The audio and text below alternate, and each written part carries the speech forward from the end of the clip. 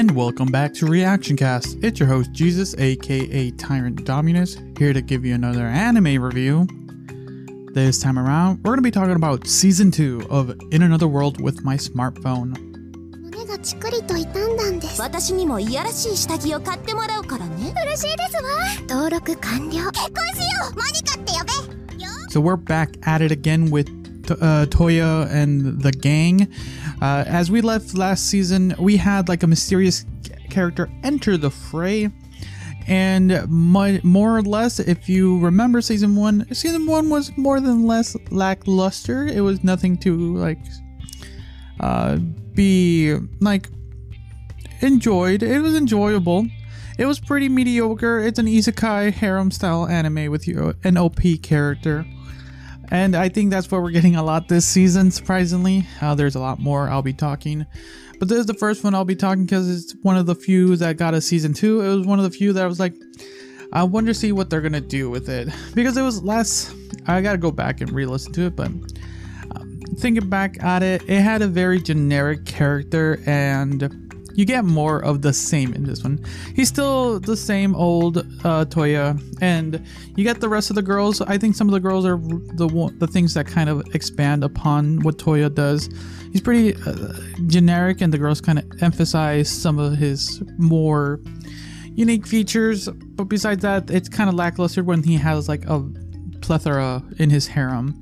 And this season, he continues to get more added to his harem, and on top of that, you actually get a little bit more story to the world, something that what you hope for when you're continuing some of these tales, because kind of like the characters can be interesting or can be bland, but let's see how the story goes, that the world they're in to interact with, or even some of the interactions with some of the love interests. For the most part, the love interest stories are pretty tame in the sense where they're like nothing peaks or anything. It's just like pretty common. I think even season 1 still had some better chemistry moments than any other. As far as the plot goes, you get introduced to a new villain or villains that kind of add to the world, and with the introduction of the last character at the end of season 1, what was his name? What was the name of the guy? I'm trying to remember his... where are you?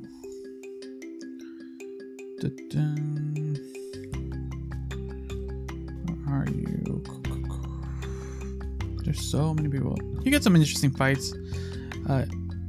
Ende, that's his name. The introduction of Ende, kind of this there's a mysterious character who is very underutilized, and like, okay, he's there, exposition, and then he's gone. I'm like, all right, we'll see what happens now.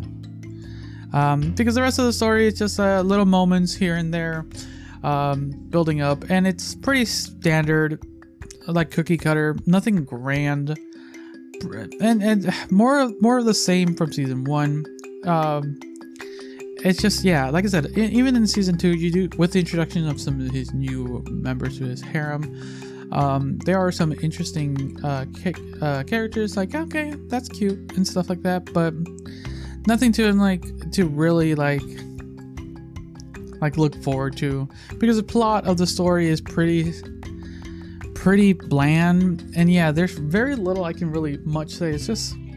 It's a very average show, and it's hard to continue from where you got from season 1, when it was already, season 1 was like, it was fun, but then it was kind of then like very like, as you watched it, it just like kept being very simple and didn't really take any chances with anything. It's just like, okay. Yeah, and it was just mediocre, and it's not mediocre, can't be bad. It's just like, if you really want a very intriguing show, I think season 2 tried to expand it, because I know the books are out, so there's context and there's things to go by. But even when they introduced the new villains, these otherworldly beings, It's just like I was hoping it added to the level of danger, but it never really like felt like they were in danger, and it was just like never really never felt like anything was like, oh, this is gonna be really crazy. But I'm like, no, it's just another moment.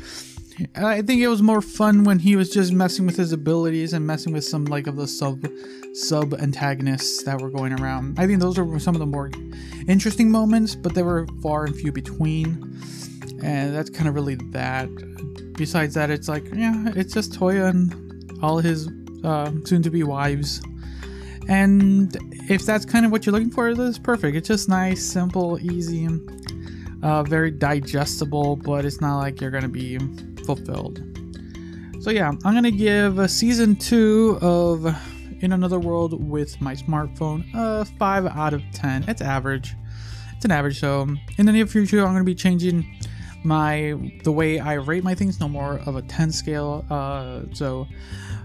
Yeah, these are gonna be the next couple of episodes of Reaction Cast. We'll have the standard 1 to 10, but for now it's gonna be a 5 out of 10 average.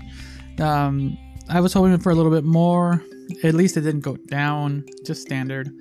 Like I said, there's a lot of these isekai overpowered harem animes right now, and with it being season 2, I was hoping just to continue and see how they go. So look forward to more on Reaction Cast. Let me know what you guys thought about season 2 of In Another World with My Smartphone.